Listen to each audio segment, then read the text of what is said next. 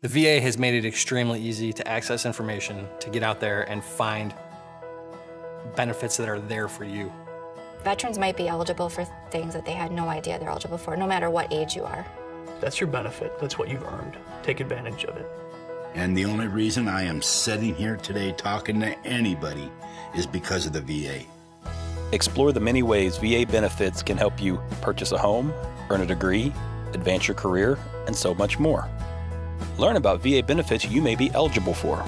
Visit explore.va.gov today.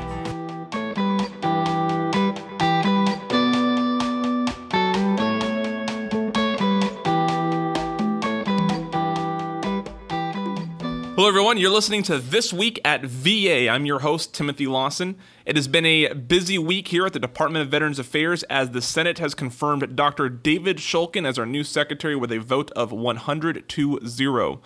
We all look forward to working with Dr. Shulkin as we work to continue our service to veterans. I'm really excited about this week's interview with Jared Lyon. Most people in the student veteran space are familiar with him and knows that he is doing a great job as president of Student Veterans of America. But before we get to my interview with Jared, I want to highlight some questions and answers from our Facebook chat with VFW that we held on Wednesday. VFW was kind enough to host a chat and lead the discussion with frequently asked questions regarding education and career benefits and resources provided by VA.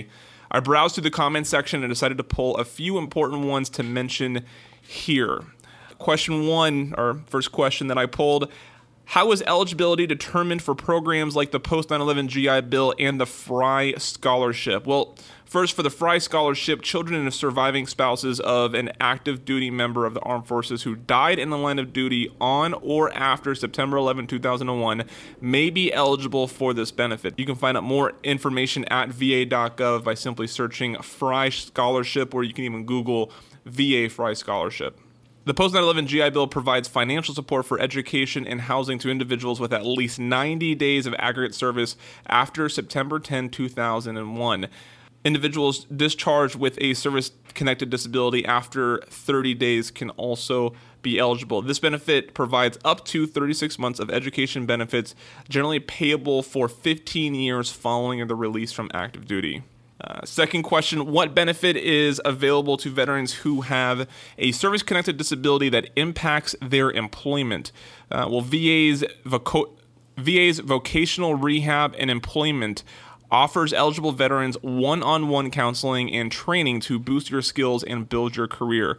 Dependents may also qualify for vocational counseling services if they meet eligibility requirements. More information about that can be found at benefits.va.gov/voc rehab. That's VOC rehab.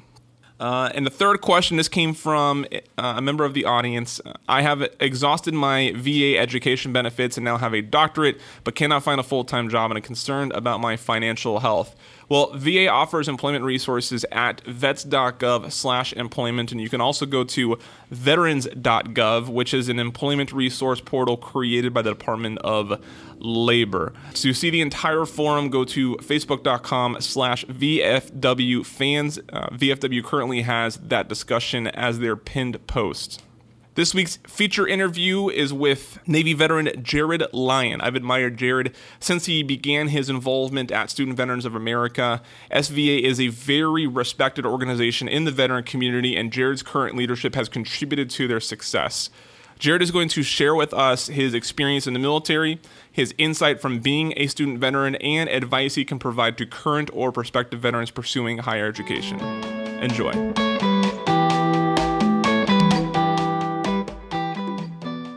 Jared Lyon, the president of Student Veterans of America, Navy veteran, someone that I have watched grow in this organization since my first years at AU, which would have been 2013. You were here at that point, right? I was still at Syracuse University, working at the Institute for Veterans and Military Families, but a proud alum at that time. Okay, so you joined here 14 then.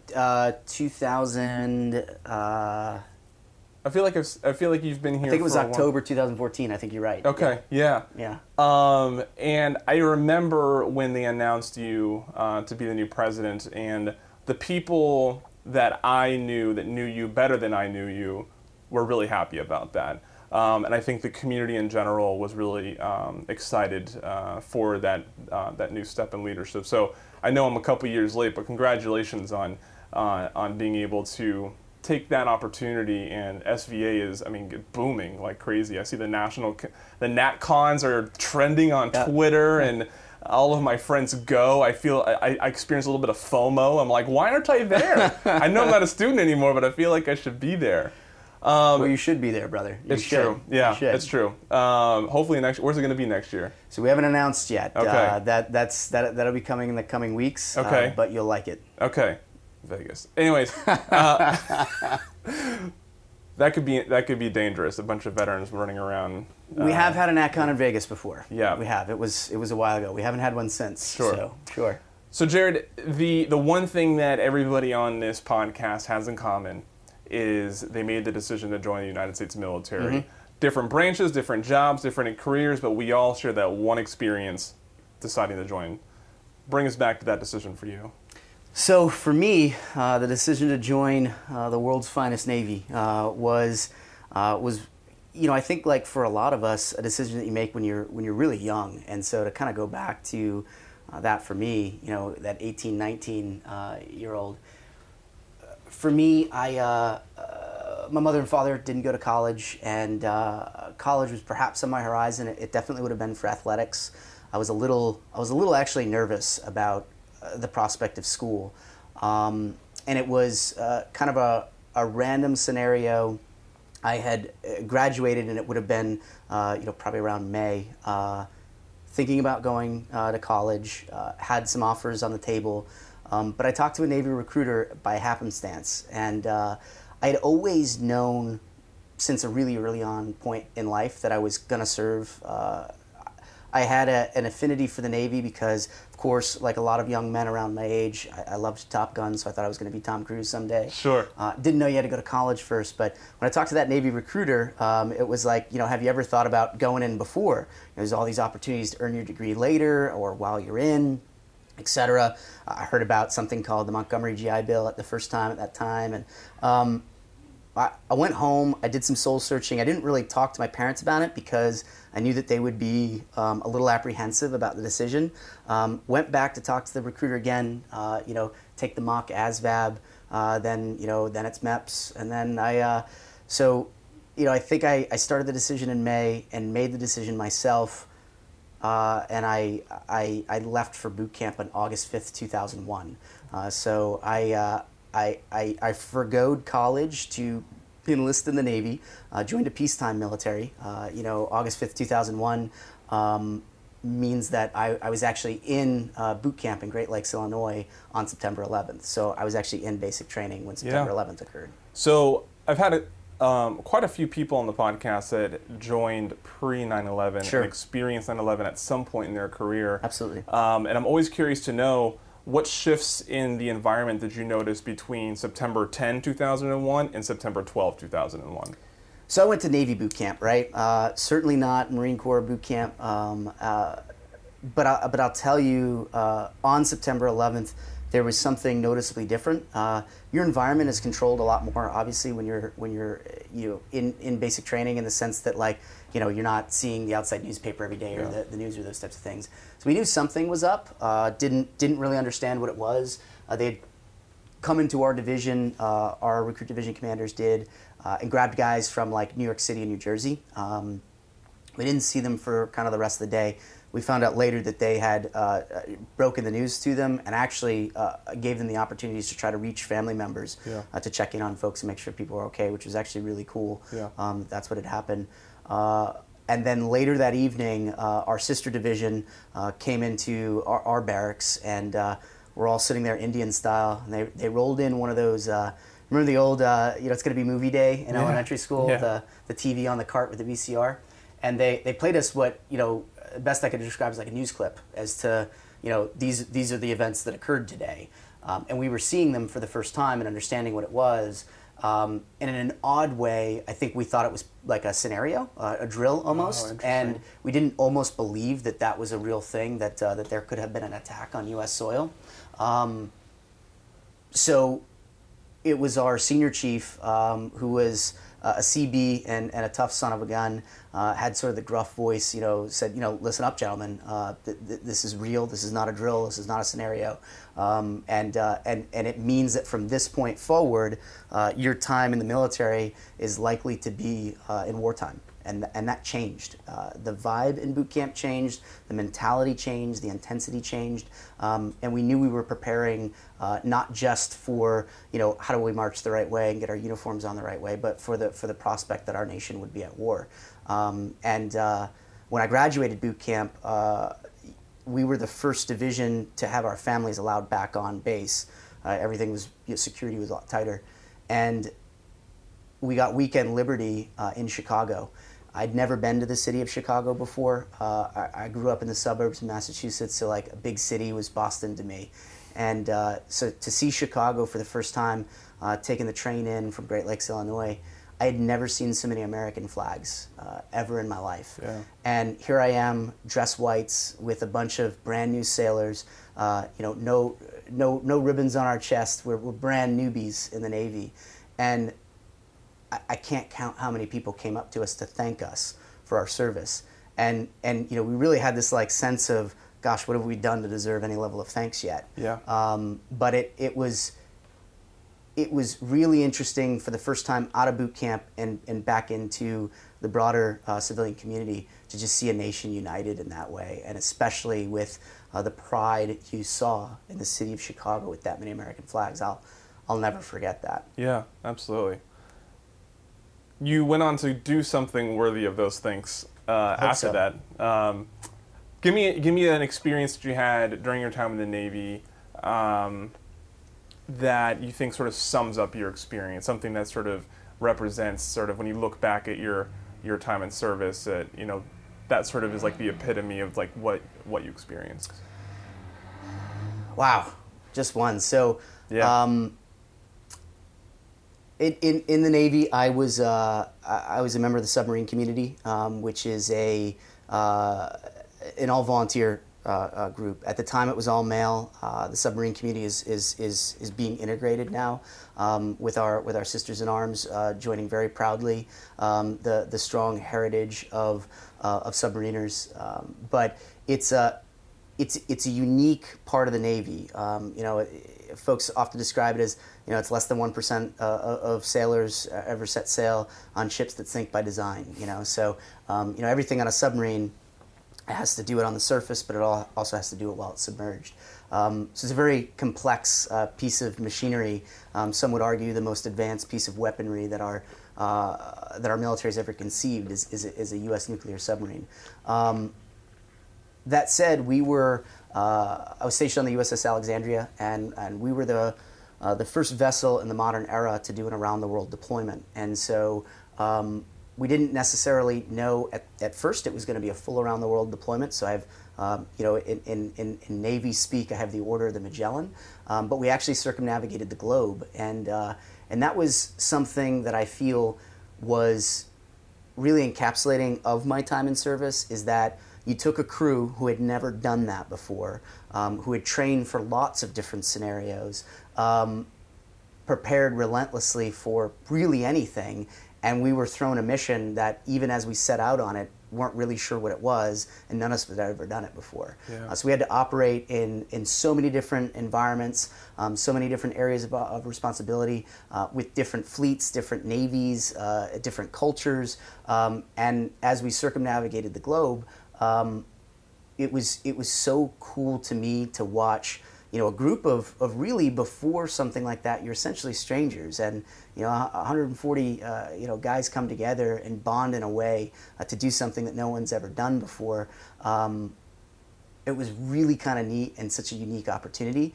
Not to mention, on that deployment, lots of amazing missions in support of the U.S. Interests worldwide.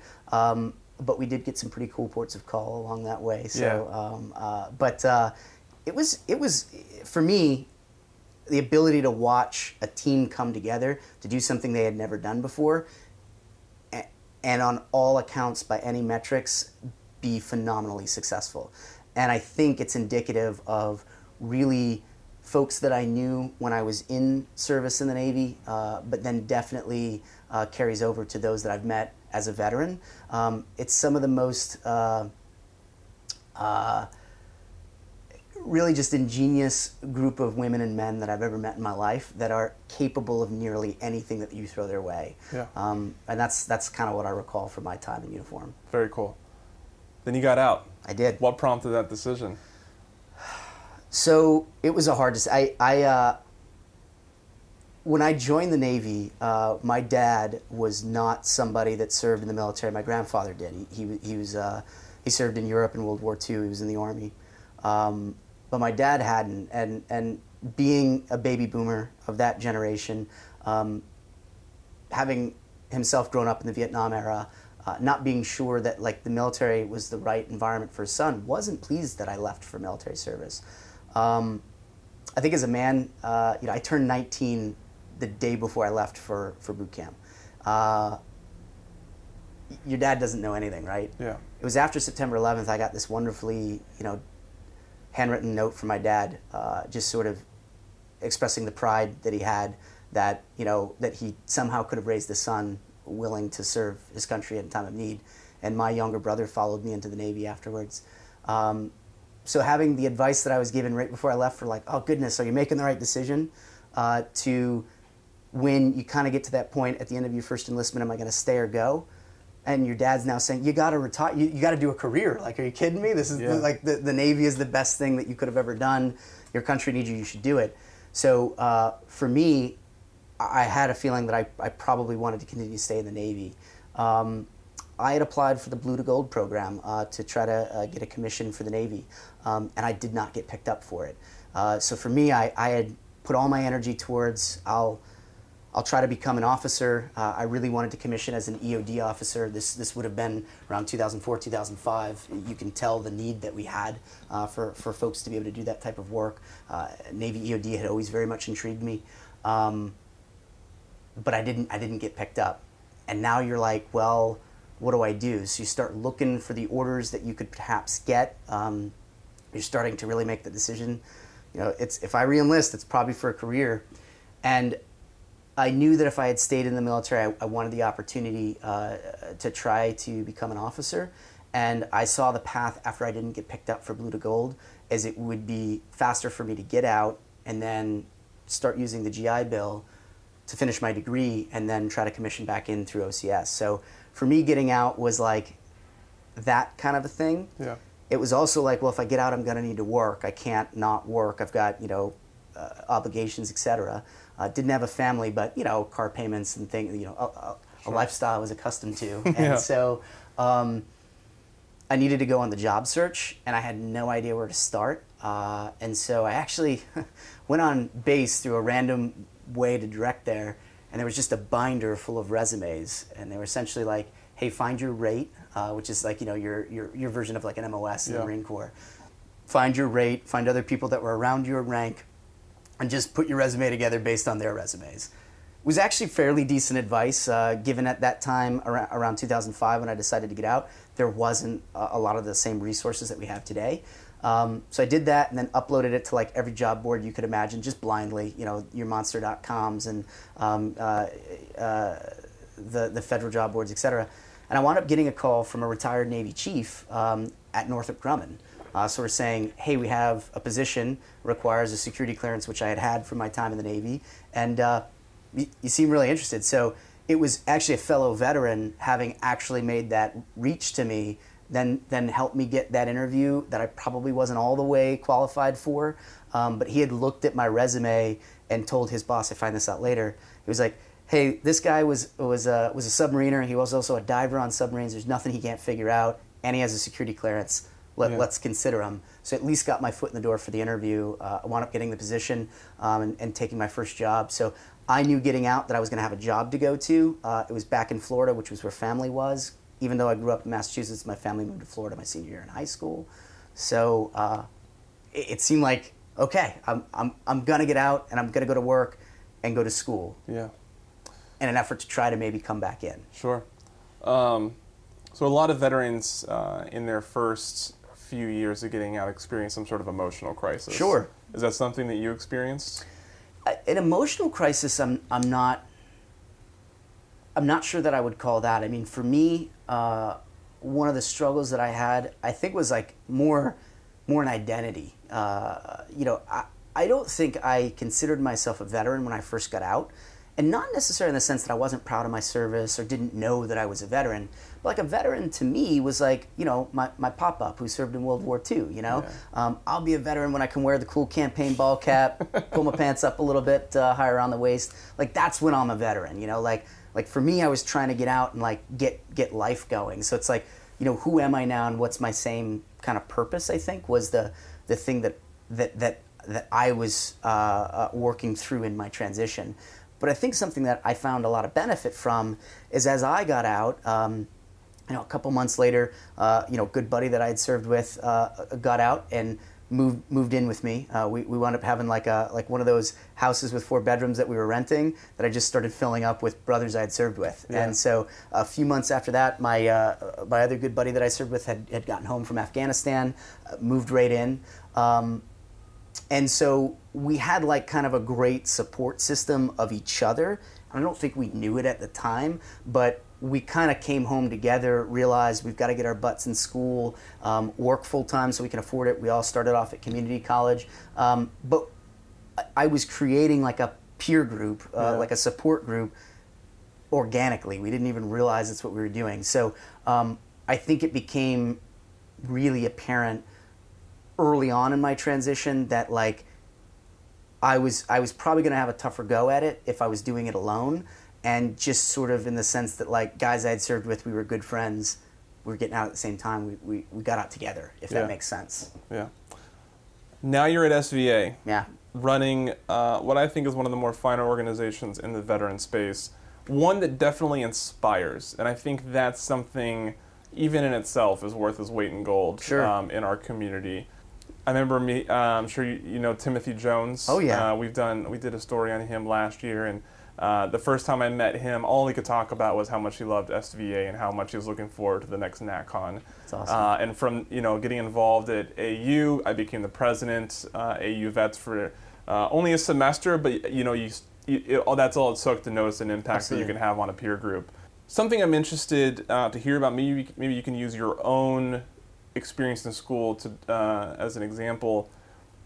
When I was getting out of the Marine Corps, I remember my first sergeant telling me, if you go back to school, shop the best schools. Like, you are free money to those institutions. It's awesome advice. Yeah, he's like, if you don't end up going there, that's fine, but never think you can't get into a school because you're not smart enough, because you have the money that they're looking for. And a school's a business. When we really get down to it, you're adding to a demographic that they're proud to report on, right? You're adding to a veteran population that schools love to sort of boast about. And so that's what made me feel confident in being able to go to a private university like American. I try to tell my friends, pick one Ivy League school that you wish you could go to and just apply. Absolutely. And if you don't want to move to that part of the country, even if they accept you, put the acceptance letter on the wall, tell everybody you got accepted there, and then go to the school you really want to go to. Absolutely. So tell me about your school choice and sort of how you would make those recommendations to other veterans that are just transitioning out or just getting ready to use their benefits on school choice. So be honest with you, brother, that first sergeant, his advice was money. Like, that's not typically the story I usually wind up hearing. I think that our organization nationally is almost on a mission to stop hearing, I wish I would have known, or I wish somebody would have told me, as it pertains to higher education. So if you look at who today's student veterans are nationwide, SVA at the national headquarters, we definitely invest heavily in research. Primarily because, you've met our national headquarters staff. We're not a huge team. We're based here in DC, but we've made the realization, I think, because a lot of us are prior service and now veterans, that we knew in the military, work smarter, not harder, right? Mm-hmm. And so we find our ability to do that through research. So some basic demographics on student veterans, and something that I think doesn't probably come to a shock to folks like ourselves who have been student veterans. but nearly 2/3 of our population were first-generation college students. So, you know, when you look at a first-generation college student broadly about their choices about where they choose to go to school, it's not always such an informed choice, because think of how anyone makes a decision. You start looking at your own affinity structures, people that you know in your network. You start asking questions, and if not everyone that you know has gone to college, you know, you start just piecing things together on your own, and so you're limited in your ability to make an informed choice. But I can't echo your sentiments enough. If you're a transitioning service member and you're thinking about when you get out, you're going to go to college, shoot for the moon. I think as veterans, sometimes where we eat too large a slice of humble pie, and I think that's indicative to our population, and that's a cool thing. But as it comes to your education, it is the one thing that you will get that no one can ever take away from you. And I refer to your college degree, our college degrees, as the great equalizer. I mean, when you achieve your associate's degree, your bachelor's degree, your master's degree, your PhD, or a doctorate, you quite literally on par with everyone else that has done that. And so regardless of the fact that, like, you know, I'm a guy whose parents didn't go to college and have a master's degree, you know, I'm no different than anyone else with a master's degree now. And that's really what your education is. So for me, it's sort of that ability to make an informed choice about where you go to school is super important. But my own transition to higher education was fresh out of the Navy. I didn't really know where I was supposed to go, other than that same chief that got me that first job, about 2 weeks after I was at the company, sort of just sat me down and said, "Hey, Lion, what are we doing?" And I was like, "Well, my big goal is, you know, I'll finish my degree and then try to commission back into the Navy." And he goes, "Where are you enrolled in classes?" And I was like, well, you know, I'm getting settled in, I'm trying to, and really what I needed a kick in the butt is what I needed at that time, because I probably would have just delayed a little while longer, and the longer you delay those decisions, the harder it gets to make them. And he goes, "Listen, after lunch tomorrow, go home tonight, gather whatever you need, because after lunch tomorrow, you're heading down to Brevard Community College, and you're not coming back here until you're enrolled in classes." Yeah. Chief, you know, like that. I kind of needed that. And for me, I wound up being that guy that, as other guys were getting out, "Hey man, got to get to school." Like, that's the thing. Start somewhere. And whether it's applying to an Ivy League or, you know, a top 100 university, whether it be private or public, I wish I'd shot for the moon a little higher. Wasn't super engaged as a student veteran when I was in community college. I was focused on working and the transition, etc. And I regret that. But I did a series of different things after I left my first job. I started a business, I failed a business, started another business that actually led me to a job in Major League Baseball with the Washington Nationals. I spent 3 seasons as their manager of Florida operations before leaving baseball to literally go back to college. I was 28 years old, and I still only had an associate's degree. And I kept thinking of it as that great equalizer. And I knew wherever I wanted to advance in my career, I wanted to have the opportunity to be in a management role or a leadership role. And, you know, every job application I would look at, you know, had a box that I couldn't check. That box was bachelor's degree, at least, as a minimum. So I kept calling my bachelor's degree a sort of check in the box. And I saw an opportunity to apply to my stretch school, my dream school, which was Florida State University. Yeah. I had a miscalculation in the state of Florida. You go to a community college and get an associate's degree from a community college, you're guaranteed admission to the state schools in the state of Florida. But I didn't know that. And so, you know, I apply and I get, you know, no sooner do I apply, I get the acceptance email like, you know, 2-3 weeks later saying you've been accepted to Florida State University. Brother, when I looked at that, it might as well have said Harvard. I was like, whoa, I got in. Now you make that decision. Do I go or not go? So I decided to go to Florida State. I get on campus. I'm 28 years old. I make all the mistakes everyone does moving to a new city, especially in a college town. I think you can just go get an apartment. Like, that's, you know, its own. Someone should write a book on moving to a college town as a grown-up. But it's tough. And in my first 2 weeks on campus, I kept feeling like I made a big mistake. To use a Navy term, I was a fish out of water. I didn't feel like I related to now my new peers who were 18 to 22, traditional age college students on a campus with 40,000 or plus students. And I didn't know how to find my place. it was in those first 2 weeks I had talked to my girlfriend, my wife now, my girlfriend at the time, and I needed that second kick in the pants, where I was like, I'm thinking about leaving, I'm thinking about quitting, and she's like, you don't quit, that's not what you do. Like, what do you mean you're gonna quit? Like, just, she gave me like a pep talk, tough love, right? And the next day, as weird as it sounds, the next day I saw a little advertisement on my campus that said, are you a veteran? This room, this date, this time. And it was an advertisement for my SVA chapter at Florida State. And so it's funny, I showed up to that first meeting. I don't know that I was looking for veterans. As you recall, I didn't know that I was a veteran at that time. But I think what I was looking for was other grown-ups. And I was like, well, veterans are gonna be like me, they're gonna be around my age. And I showed up seeking that opportunity as a non-traditional student to find other non-traditional students. And I related instantly to the shared life experiences of veterans. So that's how I came to SVA. Before the end of my first chapter meeting, I asked so many questions. I was voluntold to become the vice president. I later was elected as the club president, but it was that opportunity to find a group of peers on campus that I could relate to, and not have that be the end-all be-all, but to have that group really serve as the launch pad to get involved with other things on campus and other students on campus. Because back to that statistic where nearly 2/3 of us are first-generation college students, when we go back to college as transitioning service members, we have an opportunity to build an affinity structure, a network of folks that also got into those universities, like American University. What a network, Florida State University. I later went to grad school at Syracuse. These are amazing institutions of higher learning that recruit some of the best and brightest minds to not only attend the universities, but to teach us at those universities. So if you're that student veteran that kind of puts the blinders on and just goes to class, you'll graduate. And you'll get a fancy piece of paper that you can put it on a nice frame and hang on your wall.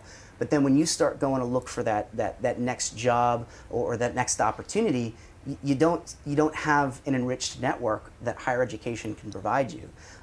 So that's where I think SVA can be so vital. Is we are a group of student veterans where you can have that peer-based mentor group, i.e. a chapter, to meet other like-minded individuals, to serve as the launch pad to the other amazing opportunities that our colleges and universities have to offer, from associates to PhD and sort of everything in between. Yeah. I remember when I was involved in AU Vets, but wasn't didn't have an officer position or anything. Sure. We had a lounge, and it was nice to leave the rest of the population and segregate ourselves in this lounge, where veterans could be veterans for a little while. I remember sitting in the School of International Studies and seeing the clear as day Marine Corps tattoo on someone's arm.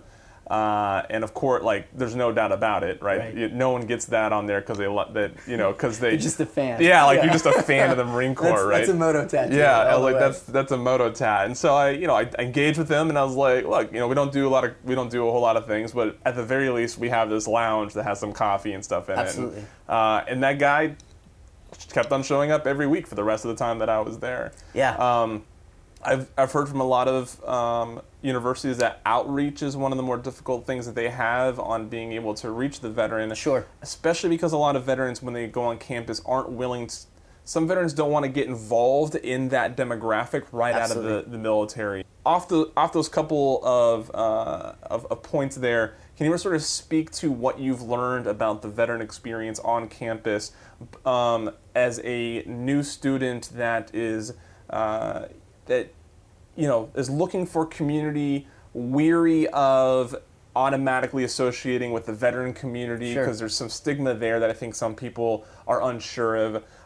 Just anybody that's going into their first year, what they should be looking for in their SVA chapter, the right steps to take on approaching them. Any of those things that inspires you, speak on that. Yeah, no, it's I appreciate the opportunity to when you kind of show up to a campus as a student veteran, you have, I guess, really what I refer to as an opportunity and an obligation. So I'll start with the opportunity.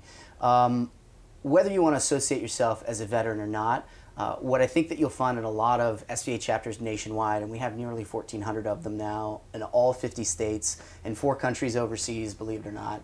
And you know, we as an organization have helped directly with some amazing partnership opportunities with the Home Depot Foundation between the Home Depot Foundation and SVA build over the past few years build or renovate 112 student veteran centers on as many campuses throughout the country. So those veteran lounges, student veteran resource centers, they're a great sort of home base. And there is a propensity sometimes to sort of, as you described, segregate yourself. I'd encourage you to not segregate yourself. Make it a place where it's inclusive, that other students are welcome as well as student veterans, because it's that opportunity to build the network, and this is where the opportunity lies. So most of us, when we come back to school as student veterans, we are like the uber non-traditional students. You know, most of us are going to be, it doesn't come as any shock, but over the age of 25, about half of veterans, student veterans nationwide are married when they go to school. Some, you know, 46% have children when we go back to school, 14% of which are single parents. 46%, it's that high, huh? Yeah, Wow. yeah. And so, and about half of us are working full time when we're back in school. Some 25% are working part time. So this notion that the GI Bill is a quote unquote free ride, you know, the GI Bill is designed for sort of like a 22-year-old single male or female with no dependents. And if you're that, I mean, the GI Bill, yes, you could probably do it. But if you're an older student veteran compared to your traditional counterparts, and you have family obligations or just even a car payment and a cell phone bill and those types of things, like you're kind of paying your own way. The GI Bill is a wonderful benefit, but certainly not a free ride. And so the opportunity is to come to a campus and engage with other student veterans, because we've learned through research that when you come to a college campus, the number one predictive factor that I can find that says whether or not you're likely to reach graduation is not access to financing, is not tutoring services, is not cultural competency, is not even course sequencing, right? All those things play factors into it, but a student that has this one thing is 3 times more likely to graduate than any other one thing. A community. A friend on campus. A friend community. on campus. Exactly. Okay. And from that first friend is the next friend, and then a community and that network.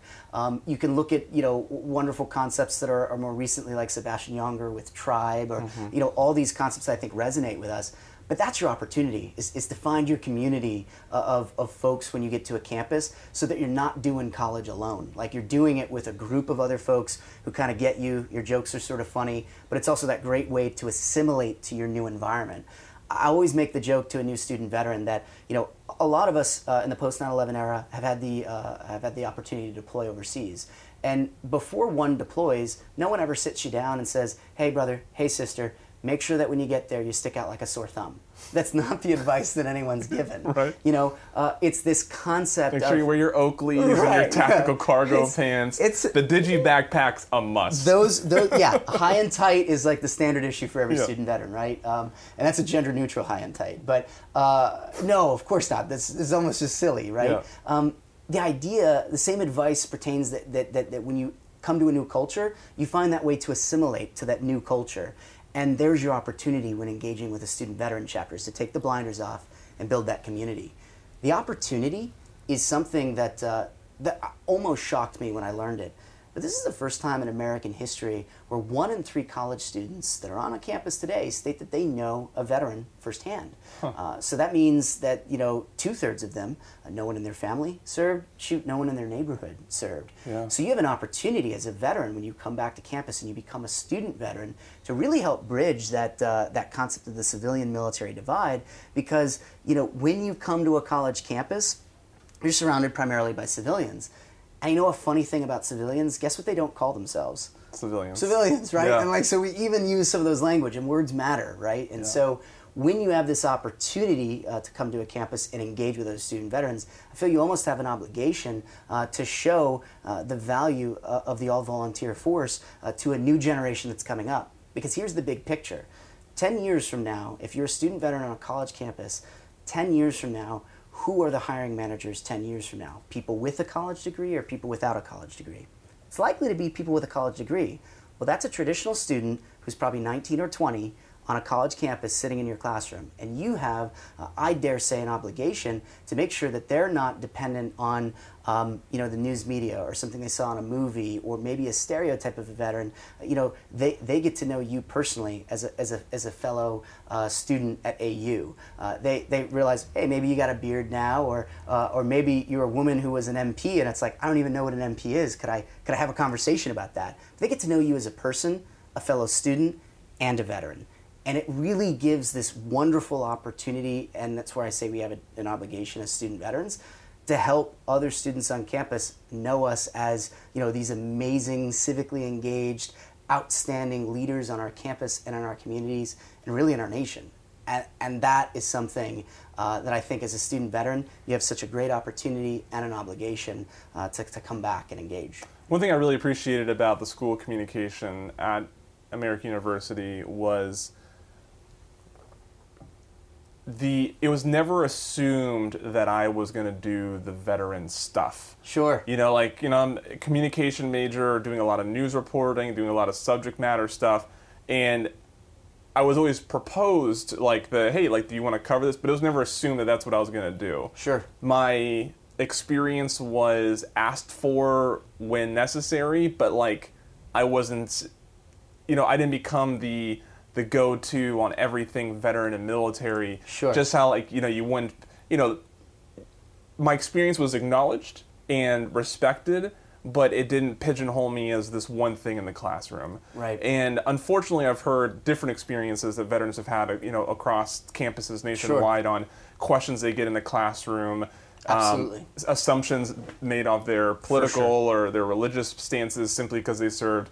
But it was really refreshing to be in a classroom environment where none of that was the case. And I feel like not even year to year, semester to semester, I'm hearing more of those kinds of stories and I think campuses are sort of waking up on, I guess not waking up, but they're becoming more experienced in having a veteran in the classroom, which is really reassuring. And I think the veterans are willing to stand up for themselves in a lot more abrasive way than some other people are, which I think is really cool leadership opportunity to be like, no, I'm not going to let you address me like this. And I think that could even be inspiring to other students that may not be so willing to stand up for themselves if they feel like they're having the same experience in whatever life experience they have to bring to the classroom. So I think that's a really cool opportunity that veterans get in the classroom as well. I couldn't agree with you more. And when you look at it broadly, I think you mentioned outreach earlier, and one thing that any college or university in America,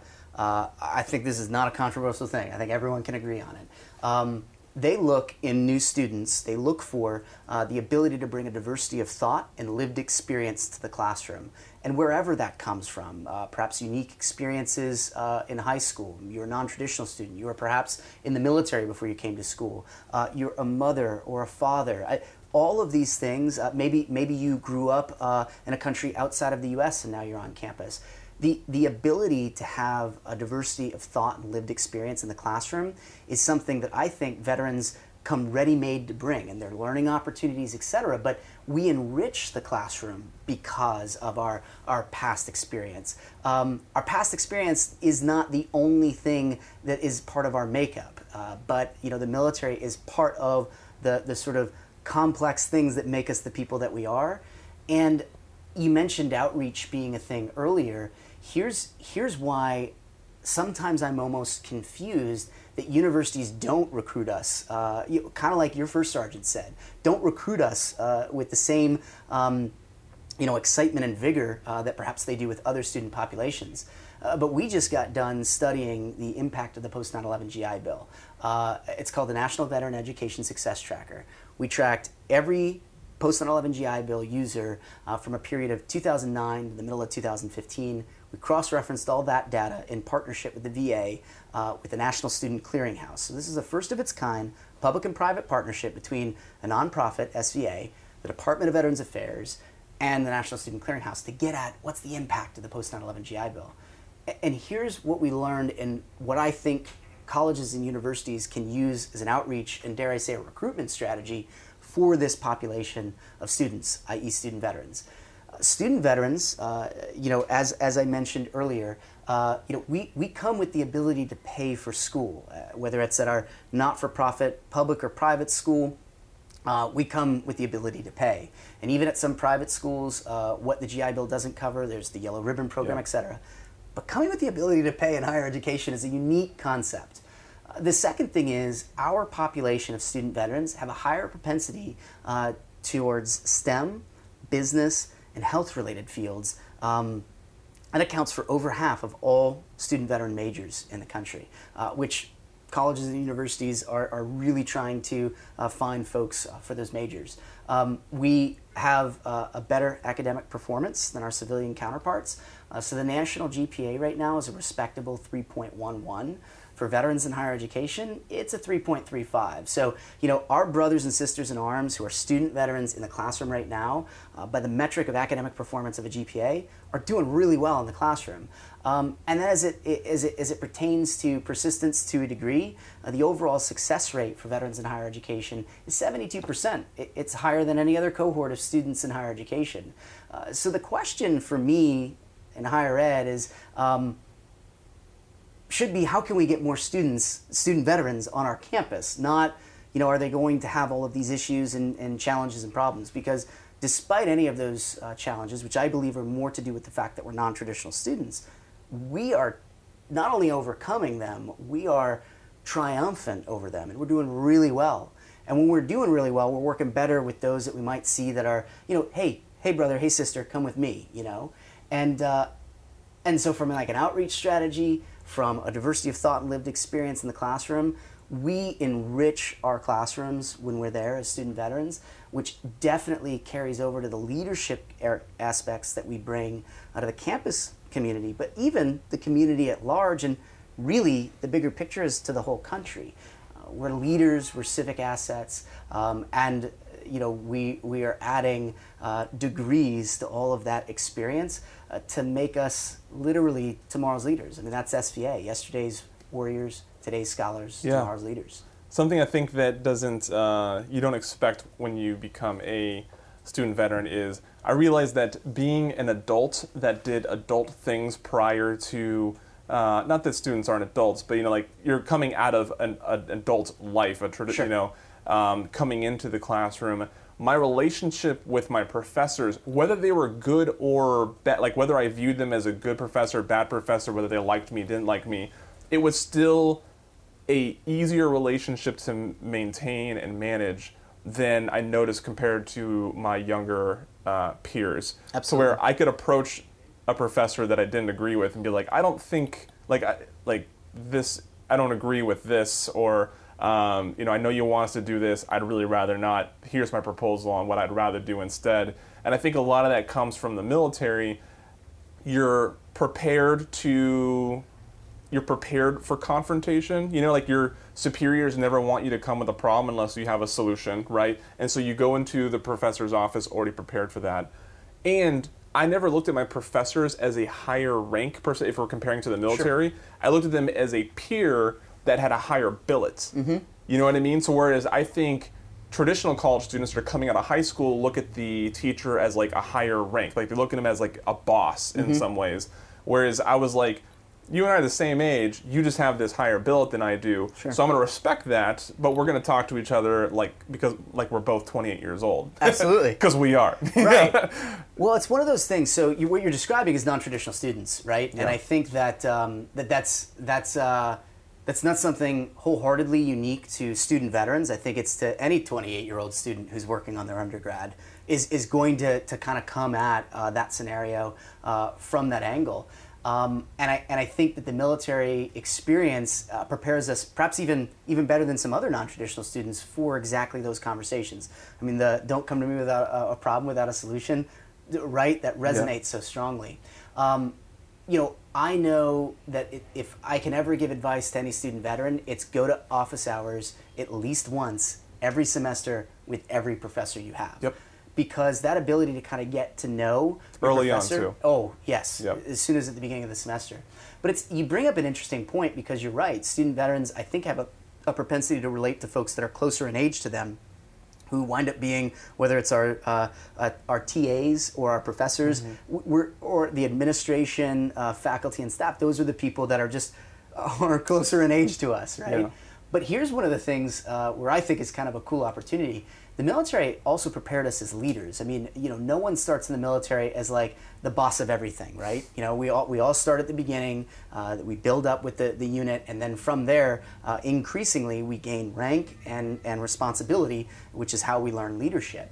What I find very interesting is that an awful lot of student veterans that are in the country right now are between the ages of 24 and 35. Some a little older. Just a few semesters ago, there was a student veteran that graduated from the University of Southern California who's a World War II veteran. So, I mean, it's all ages. That's cool. But, like, you're going to find the lion's share between those ages. It means we're millennials, right? And we actually have, as a result of our military experience, we have experience leading people younger than us who are more junior and have, frankly, a closer connection to high school than they do the Marine Corps or the Navy, right? I'm talking about the new guys and gals that show up to the command that now you're put in charge of. In a weird way, when you're on a college campus, we find a lot of student veterans actually feel like, well, shoot, I'm an NCO or a petty officer again, Yeah. And these are the new folks that I have the opportunity to kind of mentor and to guide. And in so doing, you might also find, well, shoot, we're both studying for the same chemistry exam, but like you're a little bit more academically in the mix of things. I've been out of academics for 8 years. That becomes a good person to study with, this 20-year-old that like perhaps you didn't relate to the same way. And it's really interesting to wind up hearing the conversations that they have because in some ways they kind of look up to you in the same way they do their professor and like, hey, I have this life question. And you're like, well, hey, man, I've been through that. I can help you with that. I mean, just like you did as an NCO or petty officer or a junior military officer when you were on active duty, you have really those same opportunities, whether you enlisted or an officer, when you come back to the college environment. Sure.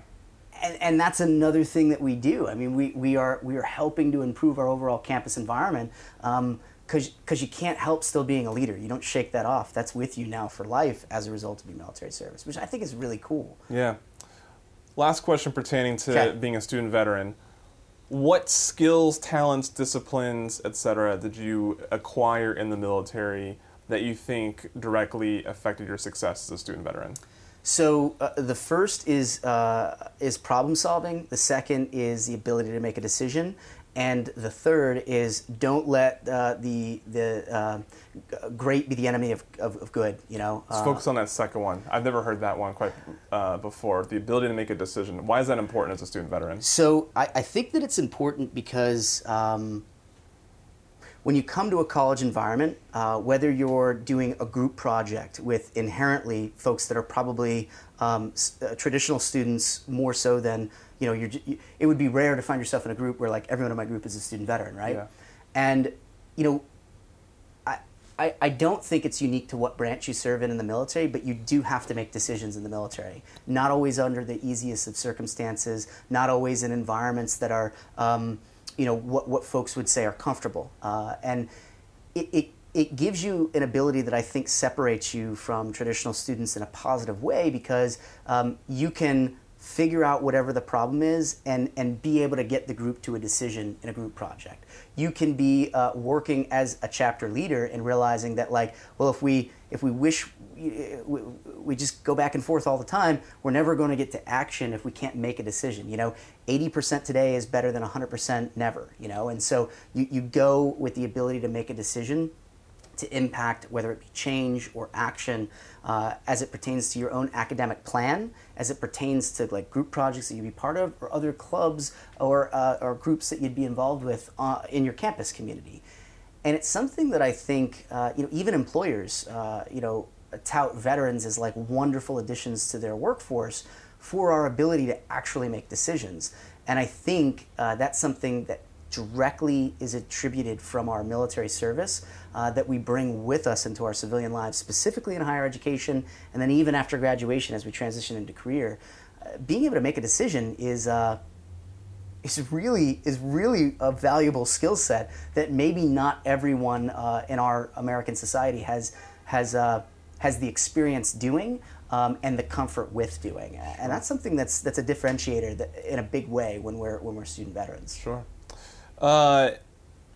Last question of the interview, but one unrelated to student SVA, student veterans, but one I really like asking people in the veteran space.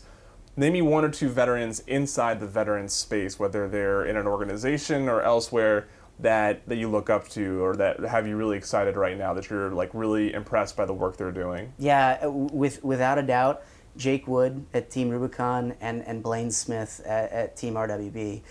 So at SVA, we all work together. I think that's very common with the post 9/11 organizations, from Mission Continues to the ones I just mentioned, IAVA, Got Your Six, etc. We all work really well together. But Jake, for a unique reason, as a social entrepreneur, Jake is an enlisted veteran who's running a really amazing organization that's doing important work by harnessing the abilities of veterans and focusing on the strengths that we bring home with us and into society once we take the uniforms off. And Blaine, Blaine is one of these guys who, I don't know if you've ever heard one of Blaine's podcasts or just hear Blaine speak. One of the coolest voices for radio ever.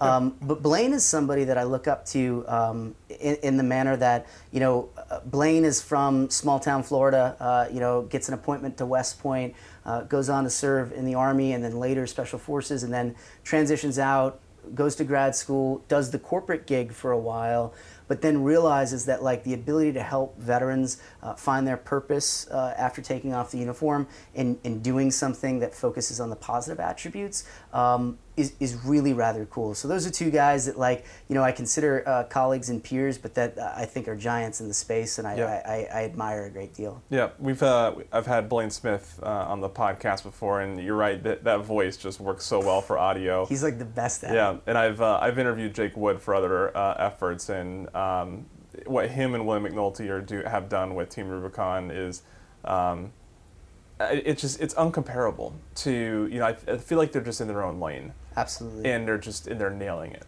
That's great. All day long. Yeah. Jared, thank you so much for joining me. I know we went over a bit on the proposed time, but we had such a good time talking to each other. I really appreciate it. Thank you very much. Thank you for your service, not only to our country, but to our student veterans here at SVA. I really appreciate it. Well, and to you the same, and as a former chapter leader and somebody that's working to engage the veteran space broadly and veterans, thank you. I really appreciate it, brother. Of course. I served in Vietnam. I served in World War II. I served in Afghanistan. And VA serves us all. No matter when you served. No matter if you saw combat or not. There are benefits for veterans of every generation. See what VA can do for you.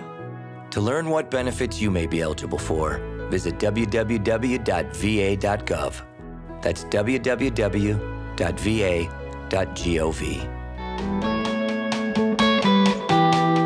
Two things I want to highlight following Jared's interview. The first is, if you're interested in joining or starting an SVA chapter at your school, go to studentveterans.org and use their chapter directory to see who the contact is at your school, inquire with them, and get involved.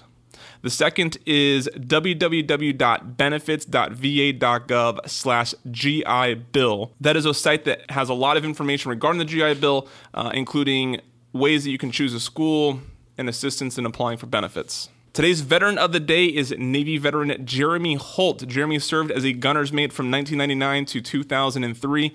Jeremy deployed in support of Operation Iraqi Freedom during his service. He was on the USS San Jacinto when he saved lives in his unit from a hydrogen sulfide leak on board by alerting officials immediately. Thank you for your service, Jeremy. To see Jeremy's full write-up and to learn how to nominate your own Veteran of the Day, visit blogs.va.gov.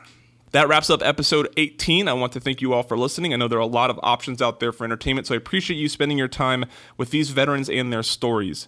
If you have any questions you'd like to have answered here on the show, please tweet them to us using hashtag VAPodcast or email them to us, newmedia@va.gov. Be sure to follow us on Facebook at facebook.com/veteransaffairs for more stories from our community. I'm Timothy Lawson, signing off.